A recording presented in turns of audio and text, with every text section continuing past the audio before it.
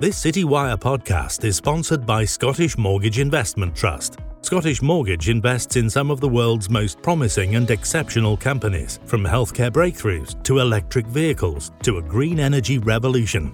Scottish Mortgage takes stakes in businesses shaping our future economy and society. Scottish Mortgage is considered the flagship trust of Edinburgh-based investment managers Baillie Gifford and is the UK's largest investment trust. As with any investment, please note capital is at risk.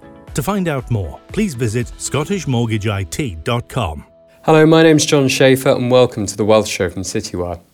In this episode, I spoke with YT Boon, manager of the Neuberger Berman 5G Connectivity Fund. YT looks at the opportunities in this emerging sector and explains why performance has been more challenging of late, even in comparison with other tech funds. It's worth noting that this podcast was recorded before Russia invaded Ukraine on 24th of February. YT, why do you think the uptake of 5G has been relatively slow? I think it's the uptake of 5G, it really depends on regions. If we're looking at countries such as China, they're well ahead. In that sense, the uptake has been great. I mean, about 80 to 90% of the smartphones in the Chinese market are now 5G only.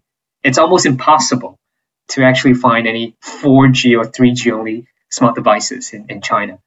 But relatively speaking, in the Western economy, such as the US or Europe, or even like countries like Japan, the uptake has been very slow or relatively slow. It's really because of the impact of previously the trade war, which allowed China to leapfrog. China accelerated the 5G deployment. At the same time, the pandemic has also slowed down a lot of the deployments. Installation of 5G devices, base stations, and so forth has been relatively slow because of a lot of the activities which has been stopped by the pandemic. But it's now re-accelerating. You've probably heard about the aviation disruption in the US because of the 5G rollout. This is a great evidence that the uptake of 5G, from the installation of new 5G coverage, has just really started in countries like the US. So to that end, that's the key reason why the uptake has been relatively slow, relative, what we've seen over the last 2 years or so. Could you talk about some of the technology/software that will make use of 5G's increased speed? Yeah, actually, plenty. Now, to give you a bit of an example, for example, countries such as China, when they roll out 5G, they have enabled, for example, live streaming social e-commerce or electronic commerce, where you have live streaming of internet celebrities, driving a lot of e-commerce sales, and these are now starting to proliferate in the internet platforms globally. Whether it's Amazon or Facebook and so forth. So these are some of the live streaming kind of applications that's just beginning to take off and leveraging the high-speed network that allows really live streaming. You used to be able to. You used to do it on TV. Now today you're doing it on live, mobile networks. More importantly, we're seeing now new killer applications such as the metaverse. Since Facebook has kind of changed its names to Meta platforms, the new virtual world or the metaverse promises 3D internet, and these requires more data to be transmitted over the mobile networks and so forth. And, a lot of new data infrastructure is required. So these are some of the, futuristic examples of, the 5G networks and its application, the high speed. And also, I think one thing to realize that down the road, we also see key applications that requires what we call mission critical, connectivity, such as autonomous vehicles, or even like remote surgeries, where these are applications that requires the network to be uninterruptible, and more importantly, having this real time and kind of no delay characteristics. Because if there's any delays, a remote surgery could fail and the patient will be in jeopardy. Is there enough demand from consumers for this? Now, initially, you'll see, as you mentioned, the mass market will be in large consumer type of applications such as e-commerce. They can ramp up really quickly. But as time progresses, we'll see these technologies, the 5G, the robust connectivity required in many applications such as autonomous vehicles. Today, it's not there yet because the technology is not mature yet. But down the line, we're talking about 5 to 10 years from now. If we were to have connected vehicles that's able to fully autonomously operate themselves, 5G connectivity is a must. Now, it will take some time. The demand is definitely there. Demand for digitalization, for automation, and this has to be done through better connectivity. The demand is definitely there. It's just that the technology is not completely there yet. It will take some time. What stocks are set to benefit from 5G? There are actually quite a large spectrum of technology companies and also non-technology companies that will benefit. To give you a better framework, the way we're thinking about this is that initially it's the network or infrastructure related companies that will benefit.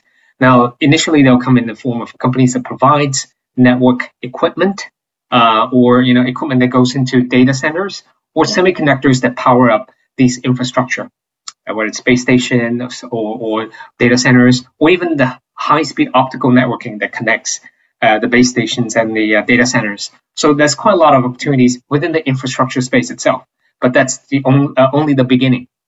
In the second phase, you will see opportunities or growth opportunities within what we call connected devices, initially in the form of 5G smartphones.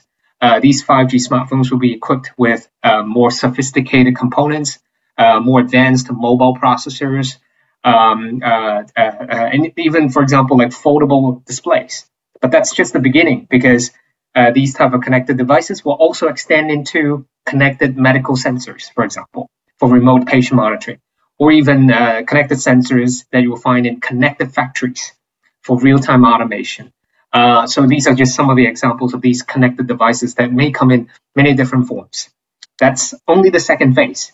Now, once you have infrastructure that's more matured, connected devices proliferating, naturally you have more application services. As I just mentioned, metaverse, social mobile apps, e-commerce, and applications such as smart healthcare applications, connected city applications, and so forth. So they'll come in many formats. New business models will emerge with better connectivity as well.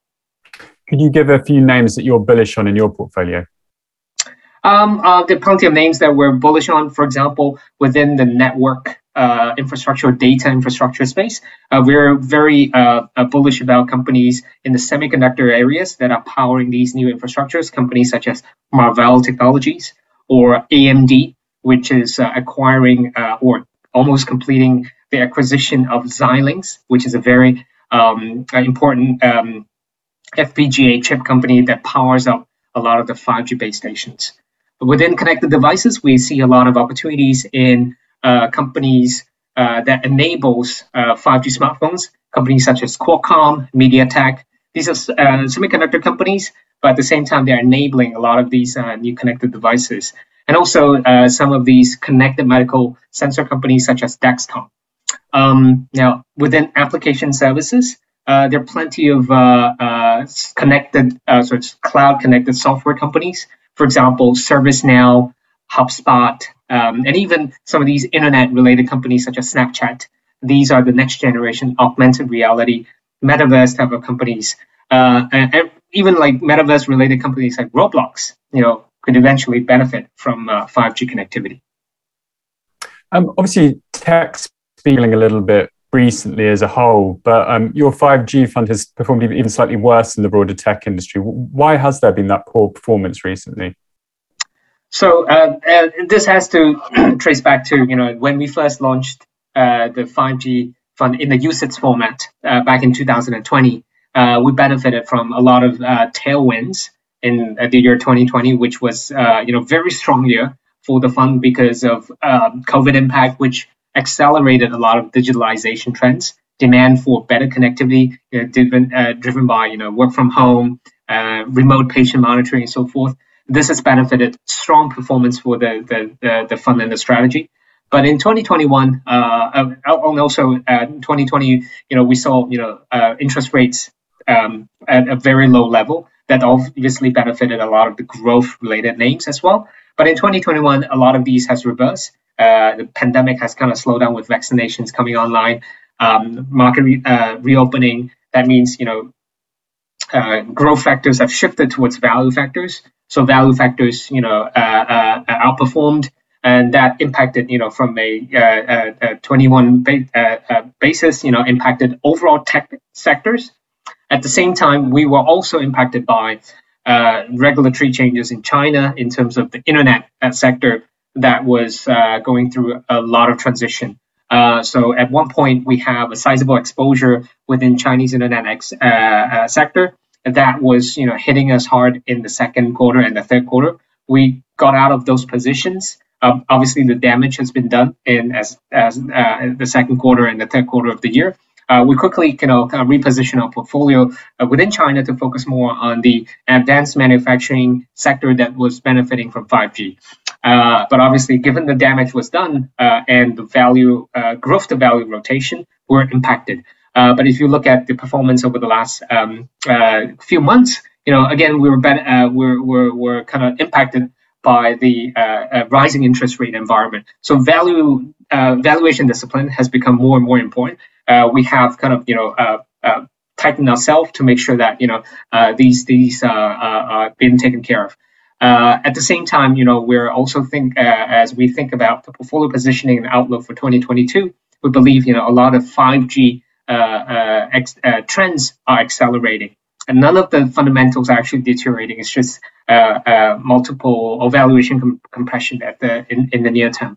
We believe a lot of the earnings power that we're seeing in these 5G related companies remains very, very strong. How did the UK's ban on the supply of Huawei's technology impact the industry? Actually, when the trade war started, Huawei ban took place. Initially, it slowed down a lot of the deployment of 5G networks in the Western market.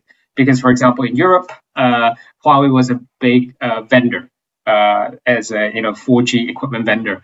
And now when Huawei was banned, this impacted, the supply chain was disrupted. But, now that we've digested through this impact, what we've seen is that, companies such as Nokia, Ericsson are benefiting a lot from Huawei's kind of fade out of these Western ecosystems. At the same time, we're seeing a lot of beneficiaries out of this as the transition has taken place. We've had conspiracy theorists targeting 5G during the pandemic. Do you think that's had any impact on investor sentiment? Not really. We haven't actually. We've gotten some questions. Some of our clients, clients that are not so close to the market, were questioning about whether 5G or 5G signals are transmitting COVID. And obviously, that's nonsense. That probably had some sentimental impact, but not overly impacting the entire investment theme. But obviously, the pandemic did slow down the installation of 5G equipment. As I mentioned, the US has just only started installing 5G equipment nearby the airports. That's why we're hearing a lot of these aviation disruptions.